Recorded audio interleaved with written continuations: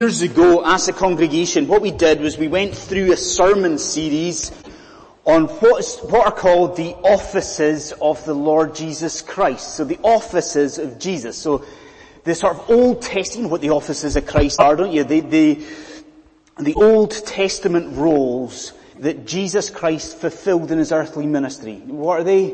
The role of prophet, Old Testament prophet, priest, and king. Now, in that sermon series, what we learnt was the Old Testament prophets, that they engaged in certain tasks. Do you remember this? What was the role of an Old Testament prophet? They did a few things, didn't they?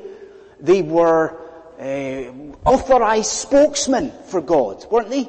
Like the Old Testament prophets, they had heard a message from God and then they took that message to the people. So they were kind of spokespeople. What else did the Old Testament prophets do? Well, sometimes they performed miracles, didn't they? Like, think about Moses. Not only is he bringing a message, but something, he can turn his staff into a snake and so forth, right? So they're spokespeople, they perform miracles, but there was also a third activity, a third task that the Old Testament prophets did. Do you remember what it was? Sometimes they engaged in symbolic activity. Like, almost like the idea of kind of role playing. You see what I mean? Like, not only sometimes did they hear a message from God and tell the people, sometimes they actually acted out a message from God for the people. Okay? Acted it out. Now, as soon as I say that, I'm hoping that you're kind of thinking through Scripture, the Old Testament, you think, oh, right enough, there's an example of that. Can you think of examples of it? Old Testament prophets, role playing, acting. Isaiah did it. Ezekiel did it. Do you remember he laid down for weeks and weeks, sort of illustrate the judgment of God. There's a really famous example as well, though, is the one that we talked about during this sermon series. Hosea. What did Hosea have to do? This is where you're very glad that you are not an Old Testament prophet. Hosea was called to marry a prostitute, to illustrate the unfaithfulness of the people of God. So you get this idea, right? You've got, Old Testament prophets and they are acting out. It's sort of role-playing a message. Fine. Why am I talking about that? I mean, that seems a pretty odd way of beginning a sermon, doesn't it? What I'm hoping is that you see that is what you've got in front of you tonight. That in this book, in chapter 11, not once, but twice, this prophet Zechariah, he's called to do this. Zechariah here is called to act out a message. He is called, not once but twice, to impersonate or to act as a shepherd for the people. That's what we're dealing with tonight. And the hope is that as you and I study these verses, as we think about what Zechariah is doing here, that God tonight will speak to us and give us a message about leadership. Shepherding. Leadership of our society maybe, leadership of your family, leadership of this church, but most especially, particularly, a message about the leadership of our lives, our hearts, into eternity. This is what we'll do. I'll pray, and then we'll turn back to Zechariah. Okay, let's bow our heads. Lord in heaven, we are so conscious today that your word is living and is active. And we as your people on this verge of going out into the world on a Monday morning, we need you. We need to hear a word from Almighty God. And as we come to this Old Testament prophecy that is so in many ways unfamiliar, we ask, would you speak to us through these verses? Lord God, would you show us your Son? Would you show us more of your gospel, we pray. Amen. Okay, let's turn back to Zechariah chapter 11.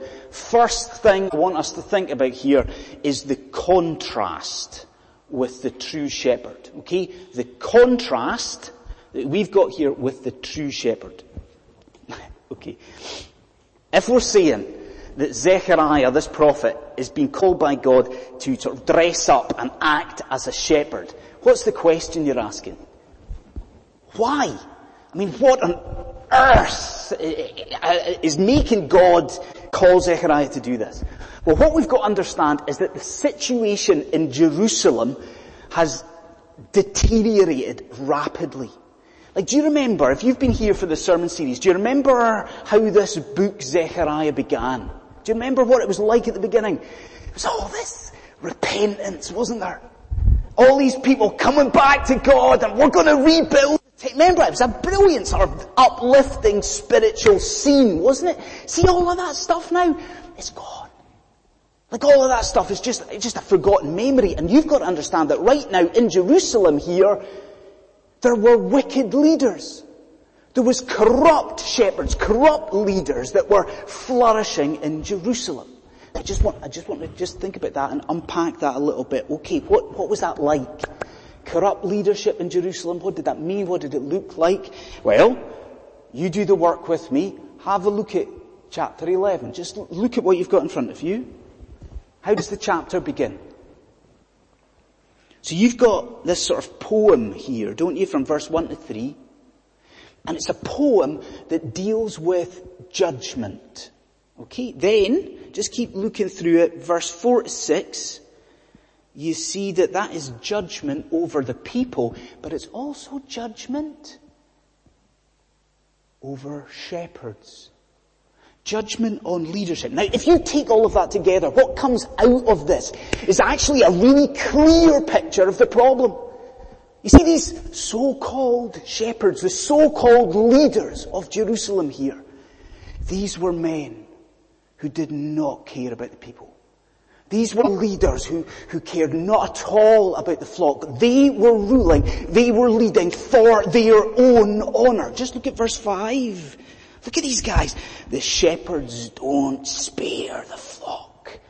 Just before that, look what it says. These are guys getting rich through the flock. They're exploiting the people. Do you see it? I mean, this is a serious thing. In Jerusalem, you have got leaders ruling for their own honor. Friends, what do we do with this? Tonight, in here. I mean, we're seeing here that God hates self-serving leadership. How do we apply this? Let me suggest a couple of things. At my induction to this church a few years ago, one of my predecessors, a man called John Nichols, now lots of you know John very well, he said to me, Andy, being a minister at London City Presbyterian Church is like being a minister at a railway station. I've said this before, but you see what he meant, don't you? Such as the turnover in the life of LCPC. You know, no sooner have people arrived than they're gone again, right? Now I think because of that, part of the ministry here has to be to prepare people for that, doesn't it? Like, part of what we are called to do as a congregation is surely prepare people to actually go and find another church. And isn't this true? We are hearing more and more about people in churches who are abusing their position of authority. Aren't we hearing about that a lot in the UK and in the United States? We are hearing about people, men and women in the life of the church, abusing positions of authority. Why? To advance their own reputation and to advance their own bank balance a lot of the time. So the first thing that I would say to you is, when it comes to your turn to move on, you be really, really careful about that. You be very careful about what church and what type of church it is that you choose to go to. Do you see it? And you seek godly, biblical leadership. But wait a minute, the second thing here is a wee bit more obvious, isn't it? Look at us. Like many of us in this room just now, we are in, or will be in, positions of leadership. Within the church, within our families, within the Sunday school. So do you see it? We've got to apply this to us, to our own hearts. So hear this. Any form of spiritual leadership at all, it comes with genuine temptation. Any form of spiritual leadership. There is the temptation in the life of the church, in our families, in Sunday school, there is the temptation to do these things for our own honour. To do these things to gain more power. To do these things to have more influence over people. And do you see the message of Zechariah chapter 11? God hates this. He hates that. He doesn't desire self-serving leadership. What does God want? He wants servant leadership. Servant shepherds. So we see a contrast here with the Good Shepherd. Second of all, let's move on. Let's see the rejection of the true shepherd. Rejection of the true shepherd. Now, I repeat, not going to get into this just now. But isn't it the case that if you've been on social media over the last couple of weeks, all you have seen are Christians going back and forward discussing whether or not it's alright to send their kids out trick-or-treating. Everywhere you go, that's what people have been discussing. Now, I repeat, this is not the time, nor is it the text for us to look at that in any way. But it is, as we go into this chapter a little bit more, it is that moment that Zechariah dons his costume. And it is this moment that Zechariah sort of dresses up as a shepherd. Now, what I want you to think about here is the positive alternative that Zechariah is given to the people here. Now, think about their situation for a moment. What have we just said? There's leadership. There's corrupt leadership in Jerusalem. And you've got to try and put yourself in that city. You've got over you leadership that are exploiting you. They are mistreating you. They are abusing you. And what does Zechariah do? He comes along here and he shows the city what life will be like under a godly shepherd. Now, what would that life be like? Have a look. Would you look at verse 7 with me? My question is, what has Zechariah got in his hands? Look at verse 7. He's got 2 staffs, doesn't he? And he names his staffs. One's called favor. Do you see it? He's showing the people that there will be blessing, or there could be blessing, under a godly shepherd. What's the other one called? Union. He shows them that there could be unity, godly unity in the city. And it's not just talk. Look what Zechariah does. He gets to work. He says in 1 month he denounces 3 of these wicked shepherds. This is awesome, isn't it? What an alternative to these wicked leaders. Now, here's my question for you, another question. What reaction are you expecting? These people are exploited, they're abused, they are mistreated, and along comes somebody and it says, you can have grace and you can have What reaction do you expect from the people? Tell you the reaction I'm expecting? I'm expecting the Obama effect. You know what I mean? Do you remember what it was like when he was sort of running for office? The whole world was excited, weren't they? There was sort of worldwide euphoria. Here's a campaign, a change. Things are going to be out with this sort of corrupt leadership, in with this new guy. Is that not what you're expecting in Jerusalem? Isn't it? And then listen to this. Listen to the reaction. Zechariah says, and the flock, they detested me. And we say, no, that can't be right, Zechariah. You've got it wrong, man.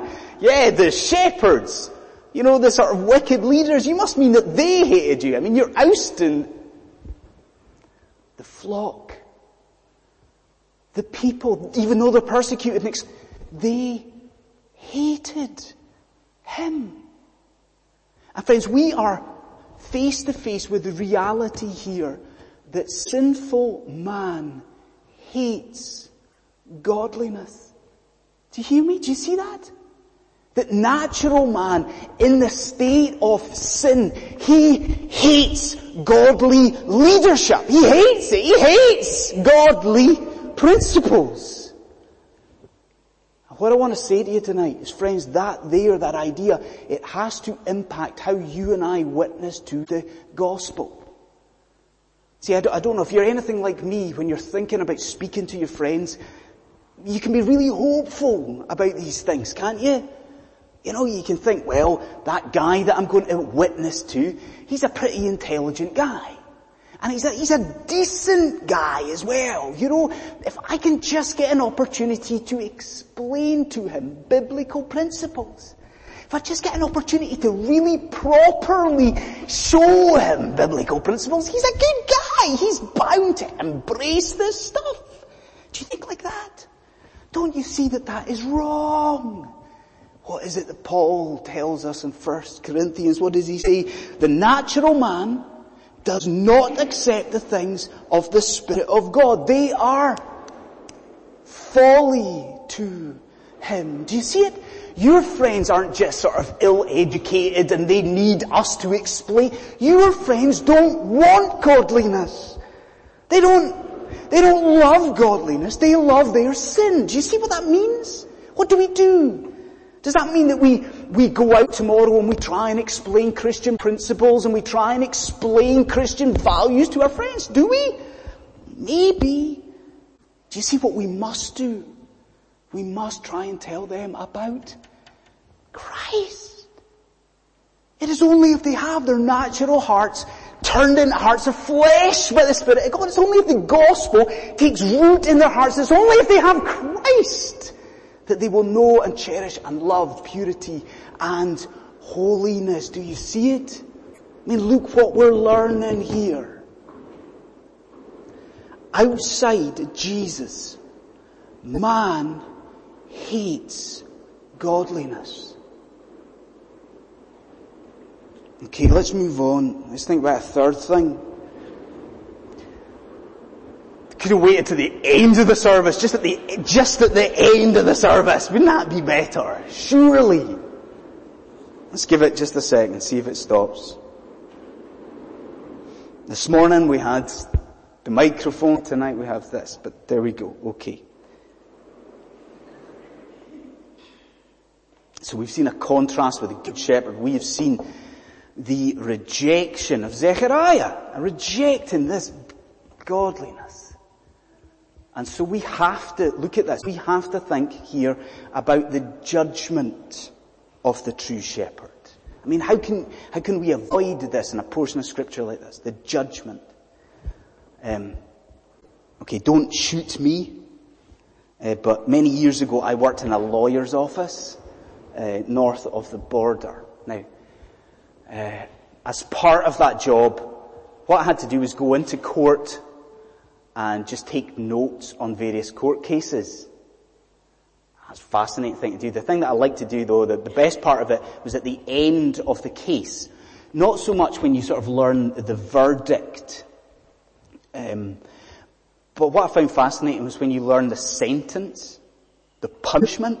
Like, it was really an interesting thing to see the consequences of people's crimes. The consequences of people's actions, okay? Now, the consequences. That's what we need to think about here, isn't it? The consequences. Like what we've said that these people almost unbelievably reject this godly leadership. Now look at this. What does Zechariah do? He reveals their punishment for this. I want us to see this, so please look with me to verse 9.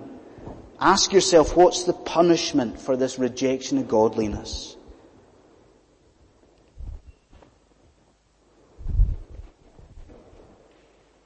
Zechariah tells them, okay. Have it your way. What's the punishment? I'm not going to be your shepherd no more. Isn't that it? I mean, what does he say here? I will not be your shepherd. Let the dying die. Let the perishing. Do you see what God's doing here? He's abandoning people to themselves. You know, Zechariah is saying, okay, I'm going to withhold my shepherding here. See these 2 staffs I have. What does he do with them? Smashes them up. Then he dresses as an evil shepherd at the end of the chapter to show these people what this withholding of grace will mean. God is abandoning these people to their own desires, to what they want. I'm saying to you as well, is this not how we see God act in Scripture? Like, where's the obvious example of this? Romans 1. You don't have to turn there, but please listen to what Paul says in Romans 1. He says this. He says, wicked people exchange the glory of the immortal God for images made to look like mortal men. So they sin. Now we're saying, okay, how does God punish them for this? Listen to this. Therefore, what does God do? God gave them over in the sinful desires of their hearts. He gave them over to sexual impurity. Do you see it? It is a judgment, but it is a standing back. It's handing people over to their wickedness. Now I think, in all seriousness, you could argue that is what is happening in Britain today. Couldn't you? Like, couldn't you say that our society is doing what happened here in Jerusalem in Zechariah chapter 11? Isn't it the same? You know, we had godly leadership. We had certainly godly principles, on which this country, you could say, was founded. And what have we done? Have we not done the same as this? Have we not said, okay, well, we don't want that anymore? Isn't that what our society's done? And what does it feel like now? 21st century, doesn't it feel as though God is almost removing his restraining hand? Doesn't it feel like that? But much more than that, friends, I want you to see the warning in this for us, for you and me in London City Presbyterian Church. Do you see the warning here? Unless you and I are living individually and corporately in obedience to God, unless we are following the governance in our lives of His Word, what's the danger? What might happen? A London City Presbyterian Church? God might break the staff of favour and of grace. God might break the staff of unity. Worse still, He might remove Himself. And worst of all, He might just leave us to ourselves. So we see a judgment, standing back, a judgment of the true shepherd. Right, tell you what, I just want to end with the last thing. Look, fourth thing here, the payment of the true shepherd. Now, I'm going to do something that I seldom do in preaching, okay? And I'm just going to recap, okay? Now, I don't do this often in preaching, because I tell you why. When I'm usually sitting in the pew, and a minister says, right, I'm going to recap over everything that I've said, I usually just switch off and think, well, I've already listened to it, I don't need to listen to it again, and I fall asleep. I'd urge you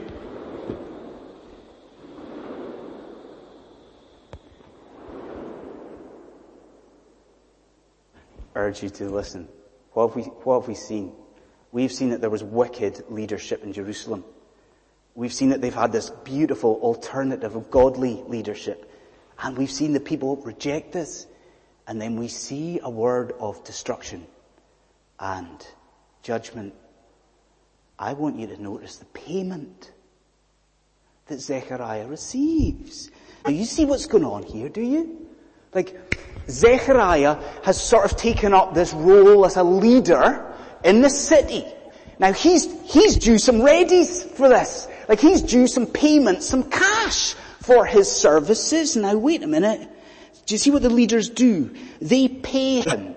They give him. But look how much it is in verse 13. What's his payment? 30 pieces of silver. Now, what we know from the book of Exodus is that was the wage or the worth of a slave. Do you see what's happening here? These leaders have to pay him, but they're just going to give him the minimum amount of money. Okay, they're going to give him the wages of a slave. And our guy Zechariah is raging with this. He is at this point livid, and he takes these 30 pieces of silver, and what does he do with them? He chucks them away, and he chucks them at the potter. Now come on. I mean, you see what's going on here, do you? Please. You see that this payment was much more than a slight on Zechariah, don't you? I mean, come on. All the way through this series, we've seen since Zechariah 1, we've seen there's such a momentum and it's pushing us to Jesus. There's just pictures, pointers to Christ. Isn't that what's happening here? Isn't it? I mean, isn't that what the whole of Zechariah chapter 11, isn't that about Jesus? Wasn't Jesus ultimately the one who was a rival to the corrupt leadership of Jerusalem?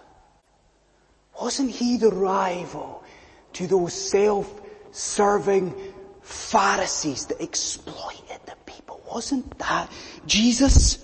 Wasn't Jesus the one who provided in the face of all of that corruption? What did he provide? A perfect picture of godliness. Wasn't he came in? Wasn't he the good shepherd? He was God's chosen leader. But what happened? Wasn't Jesus this beautiful, sinless man? Was he not rejected by Jerusalem? Wasn't he? Wasn't he despised and hated? Wasn't Jesus ultimately the one who was what? Bought for the wages of a slave. For how much? Many pieces of silver? That's right. And what happened to that money? Wasn't it thrown?